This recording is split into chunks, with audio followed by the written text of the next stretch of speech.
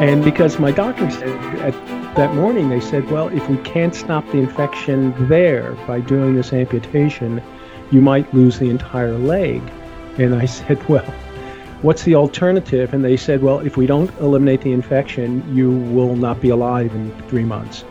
And so it was really traumatic. I mean, there's just no two ways about it. And I was saying to myself, God, how the hell did this happen? What, this is the 21st century. I worked in the medical field for almost 20 years, and I said, this is really happening to me, is what was going through my mind at that point.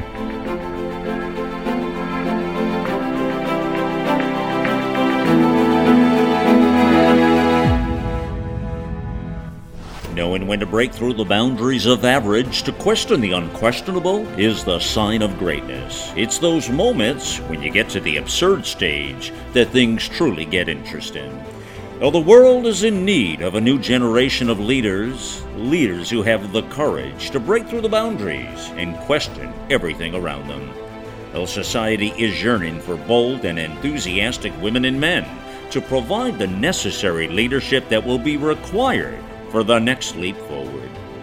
The journey to get to the brink can be unpredictable, but knowing you're at the brink, pure genius, my friends. Today, we are on the brink of greatness. When I talk about getting to the brink and getting to the brink of greatness, it takes an enormous amount sometimes of perseverance. This is one of those stories today. I would like you to meet Jim McKay. His background is interesting, is in the technology field. He spent a lot of years out in the Silicon Valley area, as I understand. And then when he moved across country, and his story changed from an event that happened that was completely unexpected one day. Jim, bring us to the point of this, because it was a trauma, and I want people to hear it from your words, not mine. But there was something that happened on a particular moment of a day. It was a trauma to your life, and it changed everything. I mean, everything changed overnight. And what happened in the months after that and the year we'll get into, and how you persevered and what happened. Bring us to that point. This is the worst possible moment, the point of impact. What was it? Well, it was just about a year ago. In fact, October 7th of last year, we were returning our boat from Panama City area back down to Naples. And remember, we had the hurricanes going on, and we had moved it up there to get it away from the storms. And we sailed it back down about a week later. And it was dark. It was night. We were putting it away in the marina. And there was a lot of damage in the marina in different areas around the Naples area at that time.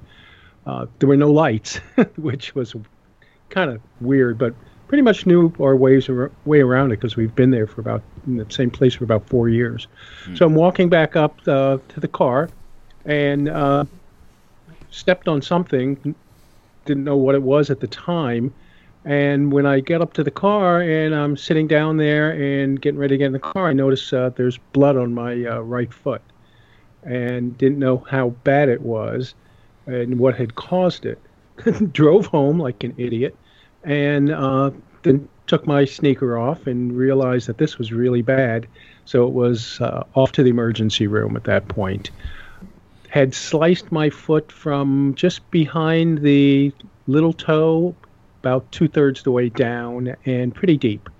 And still at that point we didn't know what the cause was, but it was kind of severe. So the doctors there, the first thing they do, they ask you 1,000 questions. How did it happen? And I didn't know. I didn't have a clue at that point.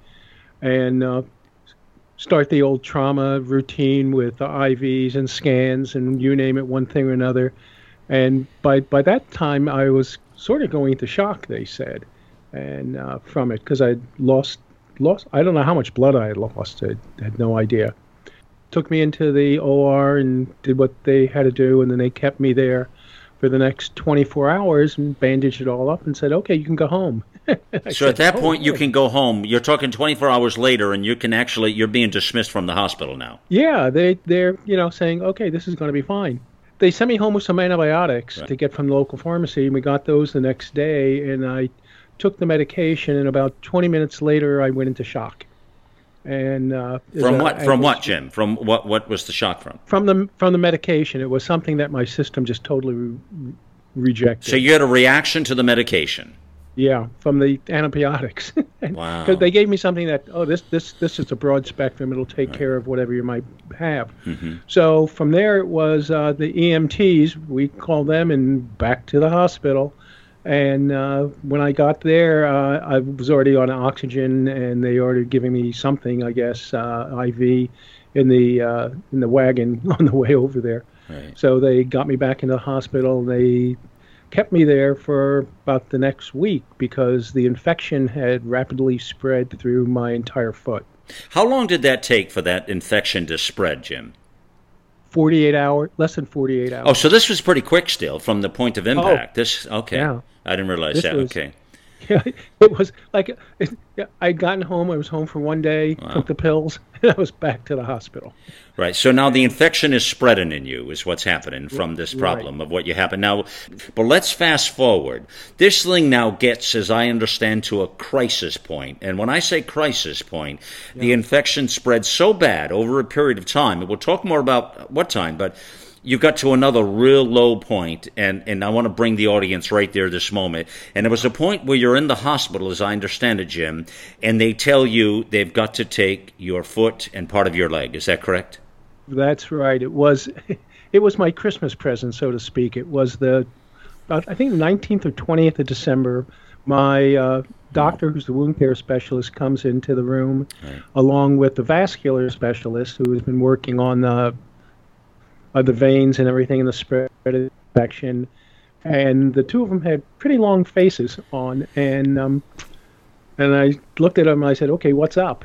And they said, "Well, we've been fighting this battle to get ahead of this infection and stop the spread, and we hate to tell you that the outcome is not good at this point." Oh boy! And so I said, "What's not good?"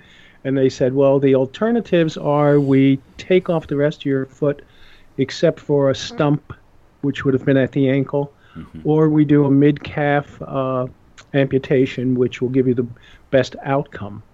And at that point, my brain just kind of turned off, and I just went, my wife said I went totally white. I mean, like, God, it was just like, my God, all this from a cut on my foot. It was kind of like, you just kind of trying to get your breath and catch yourself at that point, and realize this is going to be a life-changing event. Well, this was surreal. This was surreal. You didn't believe. I'm sure you couldn't believe this was happening to you. Number one, and number two, here you are in this point here, Jim, and all of a sudden they're up to that point now, Jim, did you have any idea whatsoever, anything in your imagination that you ever thought that they would be having this conversation? Did it ever dawn on you they'd be taking your foot and part of your leg?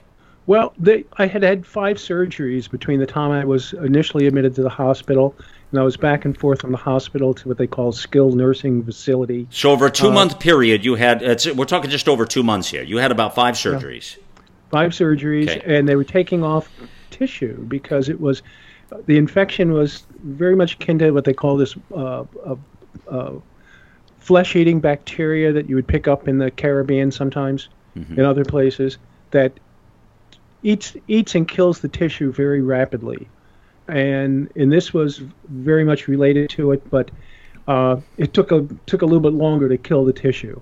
The problem was they kept removing it, and first it was my little toe and a slice down the side of my foot, and then a little bit more and a little bit more, and all in the hope that they could eliminate the infection and get ahead of the material. So I kind of had hints that this wasn't going well. But had you prepared yourself mentally, though, that they might take up to that point where those doctors came in with a grim look and you knew what was now going to happen and you turned white, your wife said, and had you ever really got to that point of thinking that you could lose all this? Had it really dawned on you? I'd thought about it, but never. The reality when they came in that morning was totally Okay. blew me away. It's Yeah. the best thing I can say. Yeah. You just, no matter how you try to prepare yourself for it, you're not. You Right. cannot. What does one say to themselves internally when you hear this news coming at you from the medical profession, and now you know the inevitableness of what's going to happen next? What happens to you? Where's your mind go? Well, the first thing I thought of is, my God, this is going to change my life. I have a wonderful family and everything.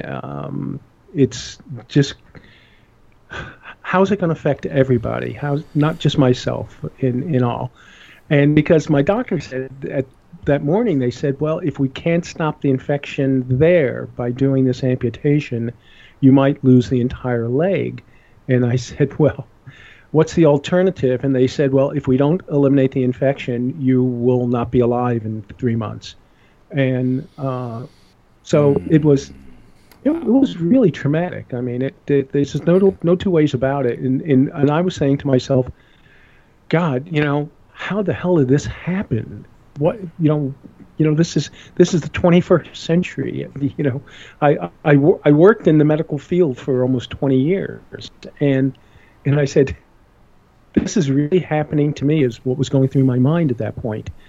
And I'm a technologist. I'm involved in different things, and I said, well, there's lots of guys out there that have amputations, or their foot was blown off in the war, and you survive, and you see them walking, and you see them running, and everything. So I had two things going on: the trauma and the kind of the angst and everything goes on like that, and at the same time saying to myself and my wife, well, you're lucky to be alive, that they can fix this. Well, the two of us, we spent a lot of tears together that morning. I mean, it was Wow, very, really emotional and stuff. And, it's a Christmas you'll never forget, huh? oh, heck, they wanted to do the they wanted to do the procedure on the 26th of December, the day after Christmas.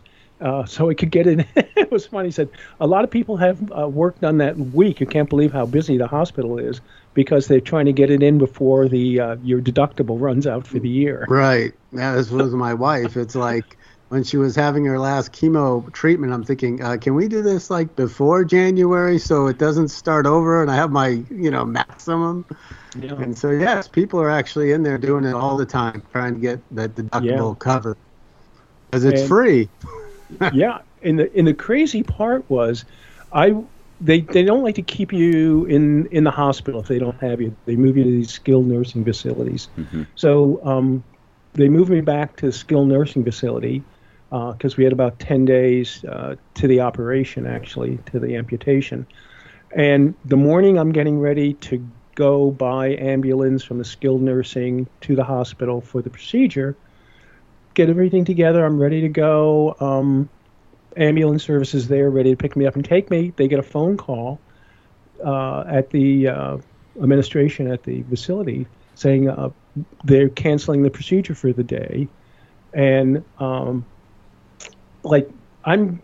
almost out of the room on the way in a wheelchair, and they said there's been a terrible trauma multi-vehicle accident, and the hospital that I was in is the trauma center for the region. So any elective surgeries are canceled immediately because they need all the operating rooms and all the people to deal with the whatever's coming in from the accident. So it was kind of like they said, well, we'll call you and let you know when we're going to reschedule it. So here I gone through like 8 or 10 days of angst dealing with that this is going to be happening. I was all ready to face it, and it's put off for another 8 days till after New Year's. The emotional roller coaster was unbelievable during that period. Which one was it where you realized you had to persevere and like it doesn't get any worse than this? I think it was when they told me, and then the day of the actual amputation was, I've never felt frightened going into an OR before in my life. And that morning I just had this fear come over you that it's actually happening and there's nothing you can do about it. And it's going to change your life forever at this point. You you're facing it. You're facing the totality of it and the finality of it at that moment. So that's when it was real. That it was really real, and that to you was really the low point, huh? Yeah, I think so. Yeah. I want to ask you a couple of things here. I think all listeners are probably wondering here. I want to bring it back to the marina, the dimly lit marina that you talked about. The lights weren't good. You couldn't see well. Yeah. You stepped on something. Do you ever know what you stepped on?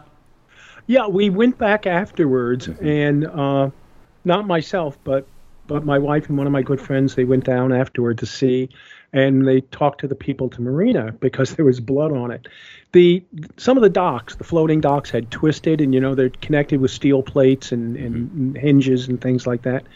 And in a couple places, the steel plates had actually ripped apart and were standing and exposed. And it's one of those that I stepped on along the edge of the marina, and it was sheared, and they're not very thick, but it was almost like a knife blade sticking out. But you're saying you don't even remember, because when you get to the car, you then don't even realize until you see the blood that there's a problem. So was there any pain from the point of impact when that happened to the point all the way through to the car and then later on getting to the hospital? Was there any pain?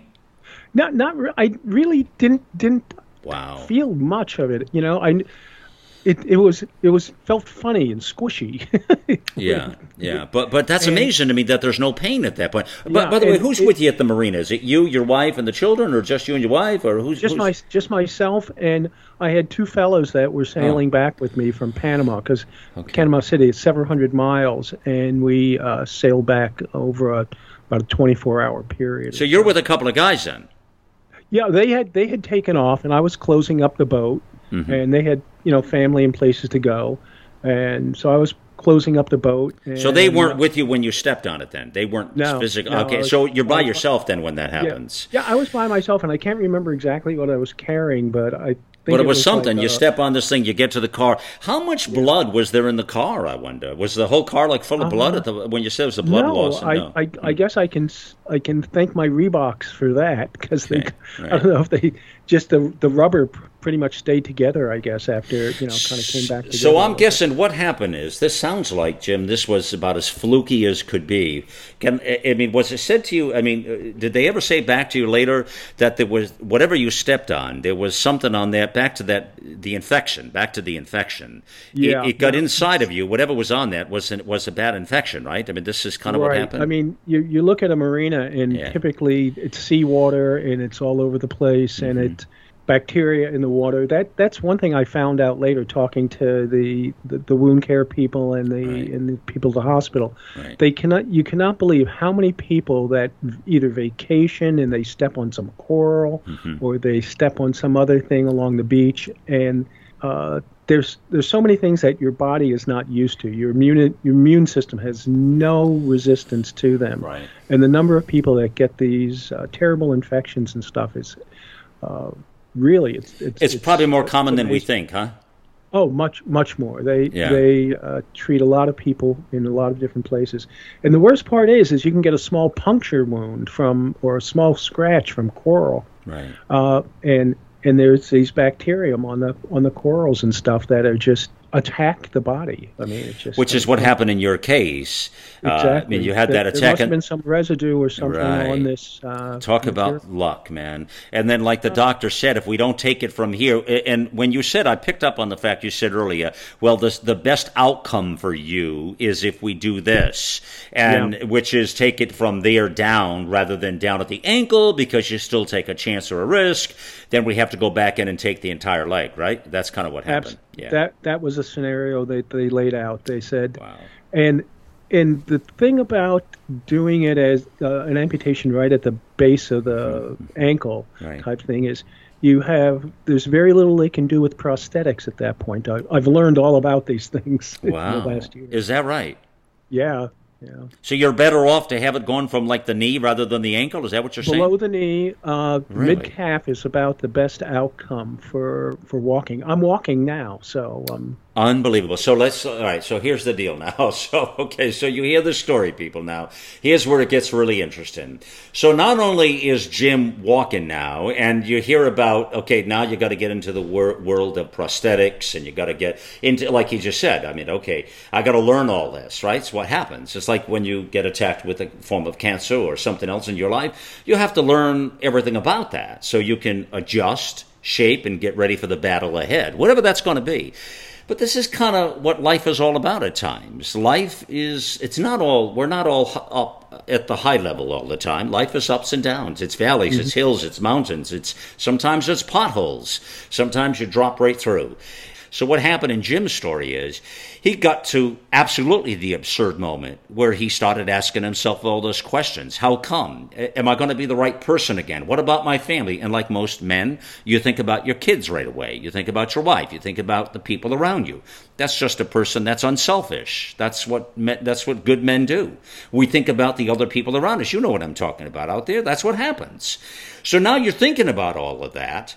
And that's the absurd moment of the brink of greatness where you get there. But I got to tell you, the beautiful thing about this here, when you get to the absurd moment of your life, people, whatever it is that's holding you back, and this could be anything. This could be an opportunity. It could be a challenge. It could be a trauma. It could be whatever the life event is, and you know it's going to change everything. It's when you get to the moment and you start asking all those questions. How come? Why me? What if? Should I do that? What happens? Will I be okay? How will people take this? I don't want to be an invalid. What am I going to do with my life? All these questions start to flood your mind. What you do from that point forward, I'm telling you now, is going to determine everything, absolutely everything is going to be determined how you bring it forward. And the amazing thing about this story today that we share with you is what Jim did, and he is absolutely a brink thinker. And because he took those moments, not only did he not miss a beat, and we have proof of that and evidence, which I'll get into in a moment with you, but he became stronger for it. And I dare to say, probably even better for it. It's funny how we sometimes go through these life challenges and it sort of gives us a dose of reality. We learn something in life that is truly, truly different. Let's pause a moment here. We'll bring the story back. This gets interesting for a lot of reasons. The story also gets very personal. We'll explain more about that when we continue with The Brink in just a moment. Think back to the last time you felt healthy and energized. The best times of our lives occur when we're at the peak of our health, sleeping better, full of energy and focus. We know that fades with age, and you might be feeling the effects of aging as low energy and poor sleep. But it doesn't have to be that way. There haven't been any nutrition systems designed to rejuvenate our bodies as we get older until now. Healthy Cell Pro is the only multi-nutrient system that impacts the building block of your body, the cell. Created by anti-aging expert and Nobel Prize nominee, Dr. Vincent Giampapa, award-winning Healthy Cell Pro cuts through the complexity of nutrition supplements by simply giving you the purest ingredients, filling dietary gaps to nourish your cells and enhance your quality of life for optimal performance. Visit healthycell.com and use code OUTLOUD for an exclusive discount or call 844-869-9958.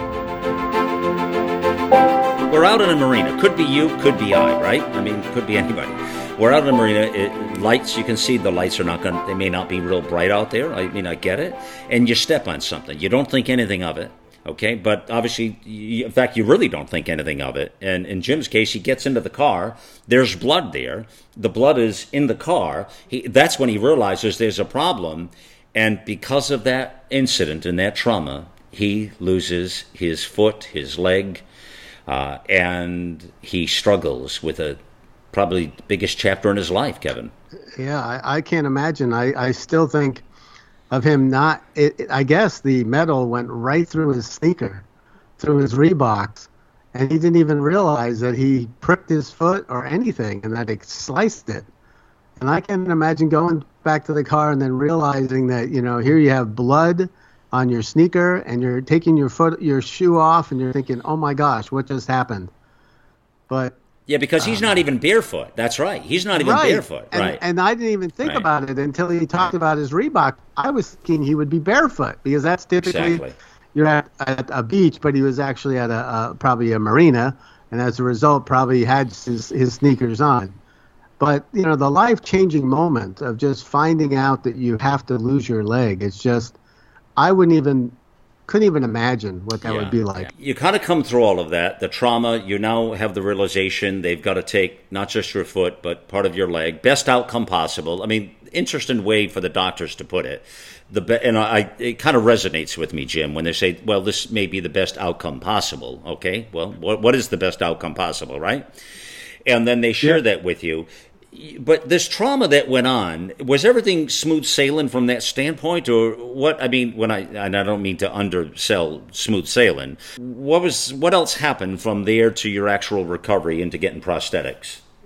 Well, the next day after the surgery, everybody gathers around me in the room, the doctors and a bunch of other people, the people from the physical therapy unit, and here I have just a hospital shorts and stuff on, and my legs bandaged up, and they haven't opened the bandages or anything. They don't do that for about 3 days. And they ask me if I can stand, can I stand up at the side of the bed with holding onto one of those walkers? Mm-hmm. And I said I'll try, and I tried to get up the first time and didn't, and they said that's okay. And I said I said to myself, I'm determined to do this. So I was able to stand up, and the reason for that was they have what they call an acute rehabilitation program that you have to qualify for, and I was determined to get into that. It's kind of like going into basic training. I see. So get into that. The next 2 weeks going along fine. Everything's healing up, looks really good. And then they discover a seepage at the suture line. And that kind of triggered a series of events that took the next 10 weeks to resolve. And you're telling me I'm each time that this is going to be the last surgery. And I have this visions of going from below my knee to above the knee. And I told them, I said, well, where is this going to stop? And they frankly said they don't know. And at that point, I just had this fatalistic image of things, because I had come to grips with losing the leg, losing the foot, losing half of my leg below the knee, and having good outcome. And now the doctors are telling you, we don't know what's going on. We don't know how to stop it. And wow. That was like a double whammy to everything that had happened. Well, that's a moment of panic, is what that is. That's this was had gone from January 2nd when I had the amputation to about I think it was the 28th or 28th of February. So how many surgeries are you talking here, Jim? From when I first had the first surgery back in October of 2017 till I left the hospital for the last time. I had 11 surgeries. 11 surgeries. Now, am I understanding that you're saying that each time they went in to do a little more surgery, they were taking more of your leg? This was, again, progressively moving up the leg again. And, they said, not to worry, you still have enough there that you'll be able to have a prosthetic. And then I said, well, not if you keep taking off an inch at a time. It's not going to happen. Right. And in that last time, I just, like when they say they don't know what's going on. And so at that time, because I wasn't getting the answers, I decided I was going to go out and find some people who could get the answers. And we brought in a expert in hematology and blood chemistry from the outside world and from not on the hospital staff. And he took some blood samples, did some tests, and within 48 hours, he knew exactly what was going on, and they were able to resolve it. Wow. And I wonder what would have happened had you not done that, I wonder. Yeah, it's in what he had said when he came in. He says, your body is acting inversely to some of the medications that they give people. 99% of the world would have no problem with what they're doing. But for some reason, your antibodies and your body is rejecting those, and it's instead of dealing with them in a positive way, it's fighting it.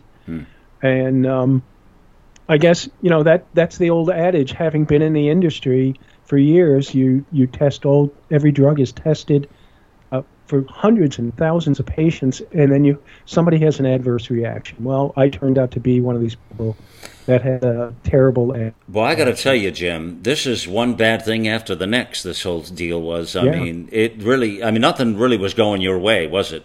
The good part about it is there were a lot of good people, both in the hospital, a lot of good people at the skilled nursing rehabilitation places I was at, right, and family and friends and around, and that you were there to get you through these things. Right. Have you ever thought about if that specialist had come earlier, if something different would have happened? I replayed all that through my mind and everything, and it's the type of thing is, how do you know? I mean, you're running all these tests and everything, and things look like they're progressing in a positive way.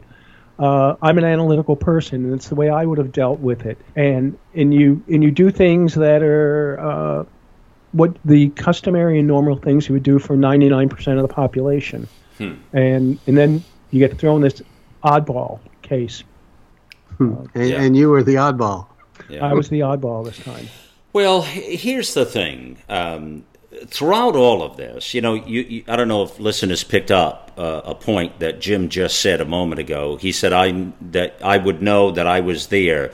If you picked or listened to that up, that's why this story was very personal, because Jim is a producer for, in fact, our number one show on the network, Viewpoint this Sunday.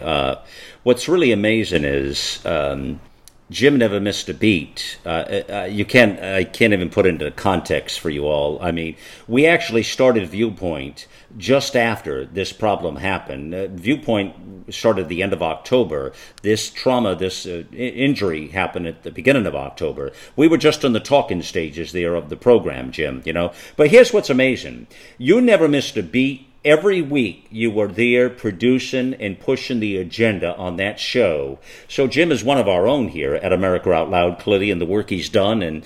The thing that just I'm mesmerized with constantly is your outlook is truly amazing. Your outlook and your perseverance, your will to get there. I mean, you really are. Not only were you a good guy before this, but you're a great guy after this, because your perseverance, your willingness to adjust, your understanding of the situation, but your outlook. There's not one time, and I talk to you every week while this was going on, there's this trauma, and I have to tell you, there's not one time I can remember saying, that you were a pain in the ass, or that you were over the top so negative or angry or bitchy, or what you would expect somebody to be, to get on there and say, what the hell do you want today? Why don't you I don't ever remember that happening. It's your mindset. It's how you adapt to things. It's how you look at things. It's how you internalize them, yes, but it's the output and how you deal with life. And Jim, life it's not one level. I mean, life is up and down for all of us. Life is, you hear me say all the time on the programs, life is meant to be enjoyed. Life is an amazing experiment. Life is a beautiful thing. Life is a gift, Jim. I say all the time, life is a gift. Right? Is that not my mantra, Jim, that I say all the time? It is. Yeah. It is. Life is a gift. And the fact that we need to appreciate all of this. And I look at it differently. And as a commentator and as a news guy, and it's interesting how one looks at things. But I have to tell you, you have been such an inspiration to so many people and to this platform. And so to do this show today with you is something we had planned to do. I wanted to get to the point where we could tell your story, because I didn't know every single detail. I mean, I know what happened. Obviously, I was there. And I know some of the pain that transpired, and I know some of the conversations we had. But I didn't know every detail because I didn't want to pry. And so it was an interesting thing for me today to really dive into this with you, Jim, and really understand what you went through, all those trials and tribulations, and what carried you through to the moment of where we're at today. All right, so here's what I want to do, friends, now. when we come back from this quick pause here now, I've got a special guest to come on with us on the show here. Somebody, if you've listened to America Out Loud, you've heard her voice before and you know her, and she's been with us from the beginning. She's been instrumental in this story for Jim and I. We've kind of become a trifecta with her, Jim, and myself. I guess, Jim, that's what I'd kind of say to some degree, right? I mean, we've become a powerhouse, I think, a team. Interesting, don't you think? Very much so. It's like the A-team, we call it. Yeah, that's it. We really have become. We've done some amazing things. But your perseverance and how we got through that story is truly amazing. I still am flabbergasted with it, and I've shared your story with several dear friends, Jim, and told them about, you're actually, I tell them that you're what I want to be when I grow up. Hold that thought right there, friends. We'll be right back with The Brink of Greatness in just a moment here. Let the silent voices be heard. It's the rallying call that started it all. AmericaOutloud.com. For a wide spectrum of programming from world and political news, societal and cultural stories, law enforcement, our military heroes, and much more. News blogs, informative podcasts, and entertaining videos. Welcome to the new era in communications. America Out Loud Talk Radio.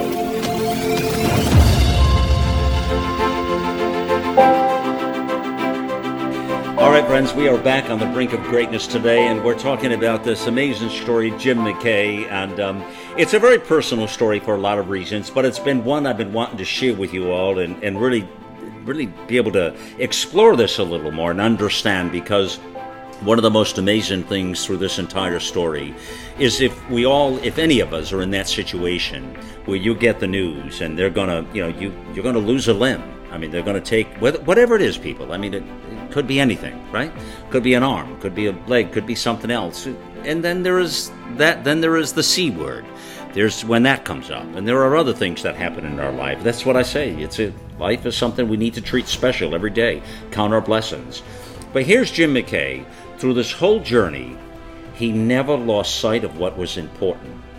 And Jim, you really did. Through all of this trauma, and I know because I talk to you every week, many times a week, in cases, because you were a producer. You were producing this show, Viewpoint, this Sunday, our big show we're doing. It was grown and grown, and you were there. And now there were times, some days and weeks, I was wondering if maybe I was saying, "Boy, he doesn't make a lot of sense today." No, I'm kidding. But you were on medication some of those times, right or wrong, Jim? Right? You were on psychotropic drugs. Those were funny mornings sometimes. You dealt with it well, though. You dealt with it well. But there was another lady as well who was with us through this journey. And she was producing with Jim and I, and she's also an on-air talent and is a terrific author and has become a very, very dear friend, and that is Ava Armstrong is here as well with us. And Ava she was kind of carrying some of the load here. I think it's fair to say she's seen what you were going through from a personal side and from a professional side. Ava, what do you think in your mindset was the most challenging time that through this whole journey for Jim, and what became of that? Oh, the day that he told me that he was having the amputation, that was an extremely serious moment, and I think we both were quiet for a few minutes, and then I said to him, "Well, it's only, part of your leg." I mean, I guess the first thing you think about is you try to make something positive out of something negative.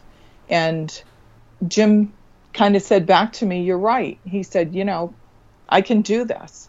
And his attitude was so positive. It just blew me away. I mean, it was one thing after another. This poor guy, I mean, it was bad news, bad news, bad news. And it just seemed like even after the surgery, it didn't stop.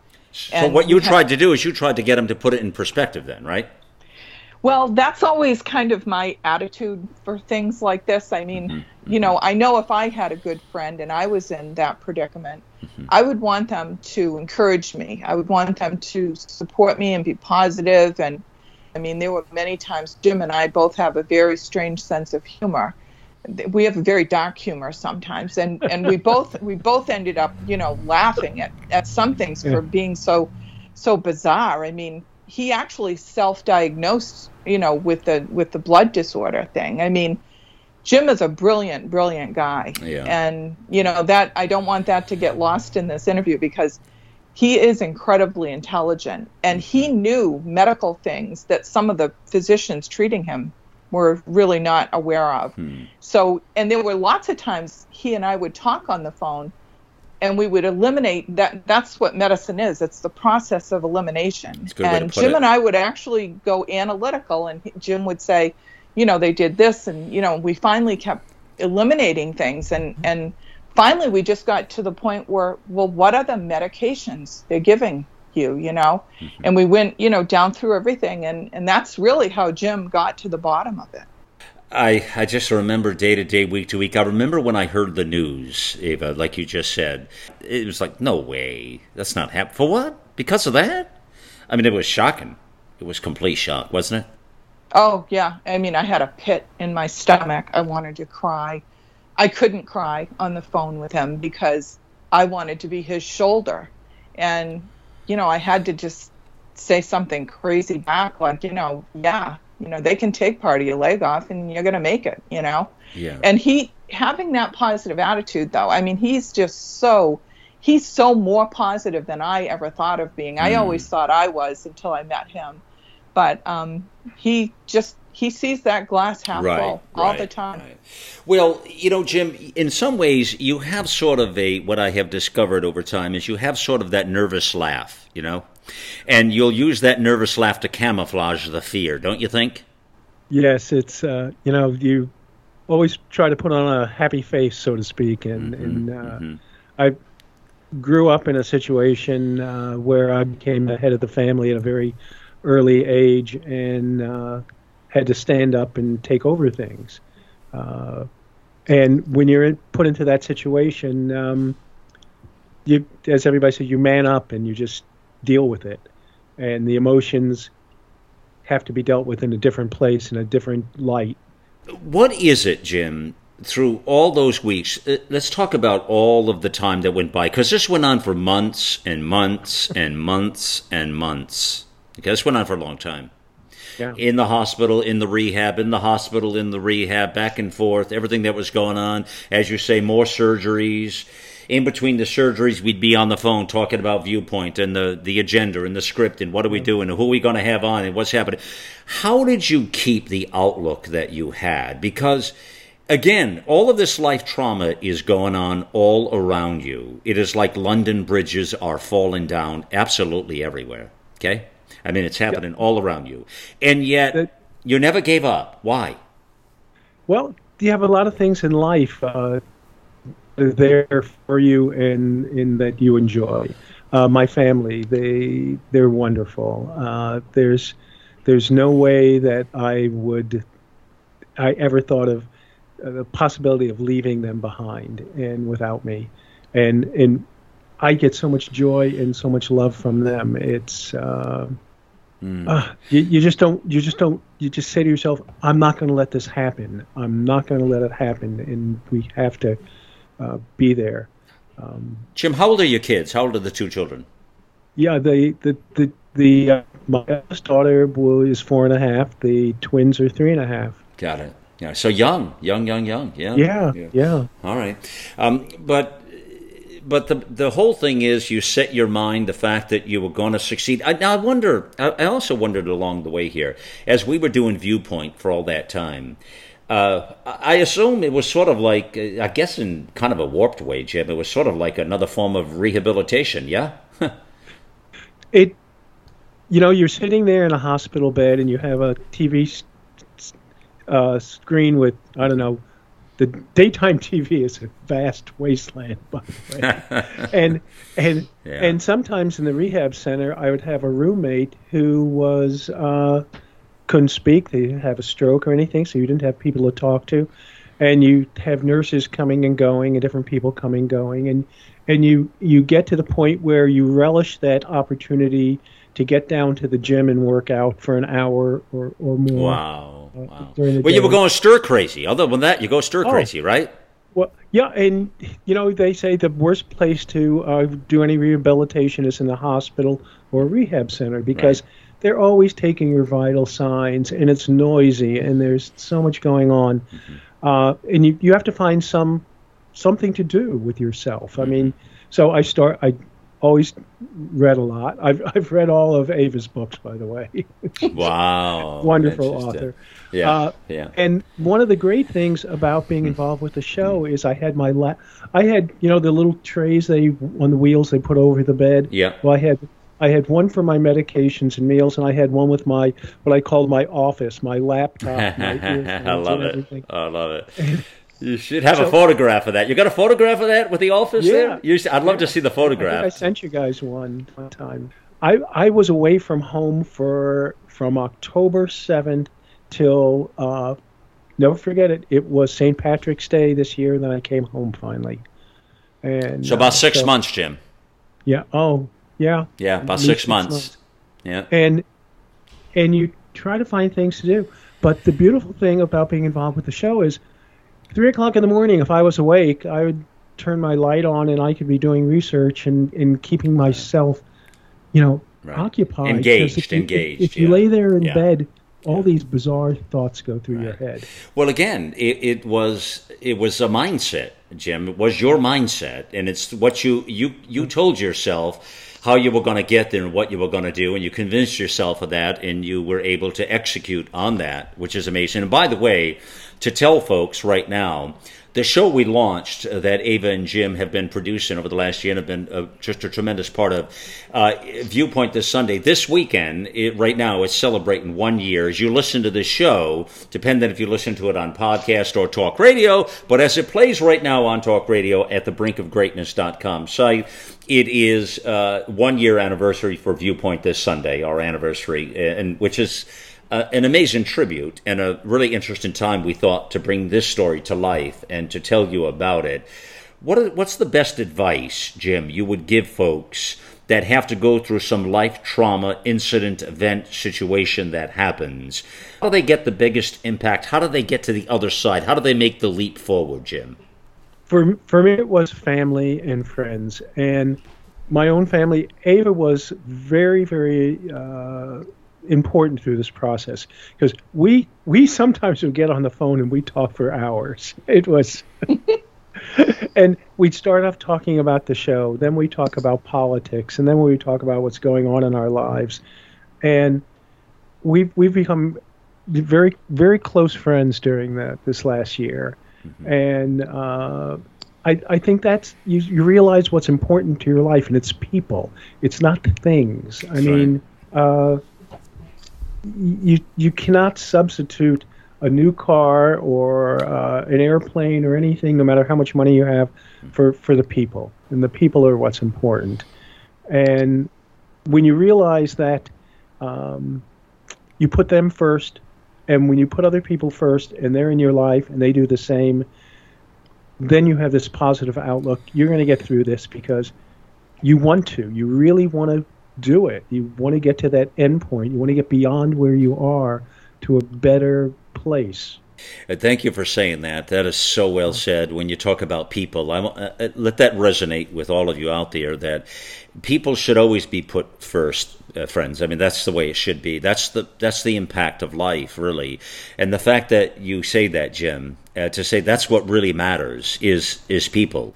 Ava, what do you see as best advice now to folks when you're in that pivotal moment of the trauma that has hit one's life, something that you know is going to change your life forever? And how do you weather the storm, and how do you succeed at it? How do you do it? What's the advice? I think you just talk about things. I know that Jim and I had some very deep conversations, conversations about belief in God, and, conversations about family and all those connections. But I also had conversations with him that were difficult. I'm sure they were very difficult for him. And I know when he first had his operation, had part of his leg removed, I remember him talking about it, and I wanted him to send me a picture of it, okay? And I didn't want to sound morbid or, horrible. But I said, just when you get a chance, just take a picture of it and send it to me. And so while we were talking, he did.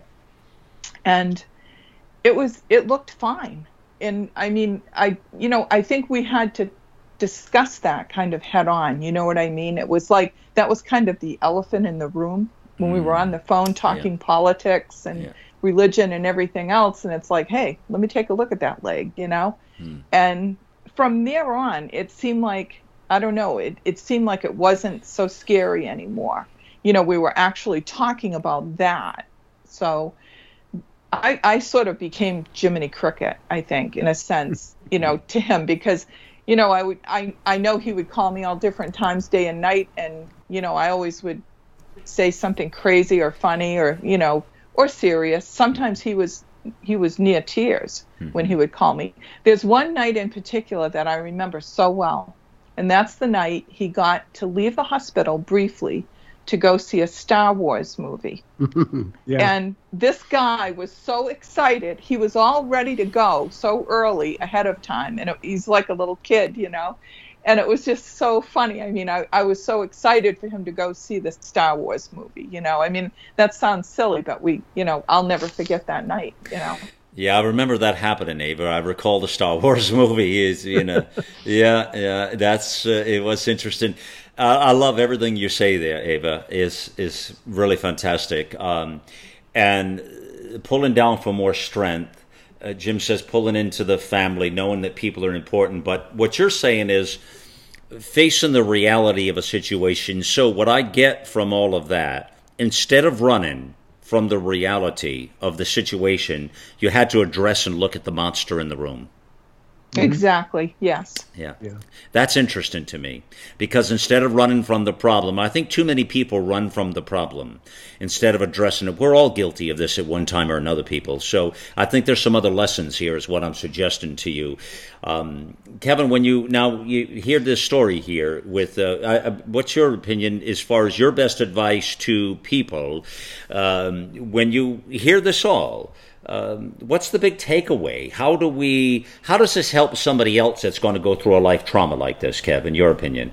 Although it might seem like, your world is crumbling around you, you're only looking at the bad side, and there's so much ahead and so much in your life. So when Jim talks about his family and that was his focus, he thought of how lucky he was that it wasn't more than a leg. That he had his family to be around him, to love him, to care. And I think that's the takeaway. If you have that loving family or people who care about you, you can really get through anything. But I'm telling you, it's the person themselves who are going through that crisis that makes it easier for the rest of us. I mean, my wife, I know I talk about it, pancreatic cancer. She always thanks me for helping, but it was always her that made it easy because she always was positive. She knew that the outcome would be positive. It didn't matter the situation. She's like, why worry about it? You can't do anything about it. Let's just deal with it and move on. And I'm just here. She thought of it as a blessing, that it happened. So I'm really honored to have Jim on the show and talking about his wonderful experience that he had and how he kind of got through it. Yeah, it's a journey for sure.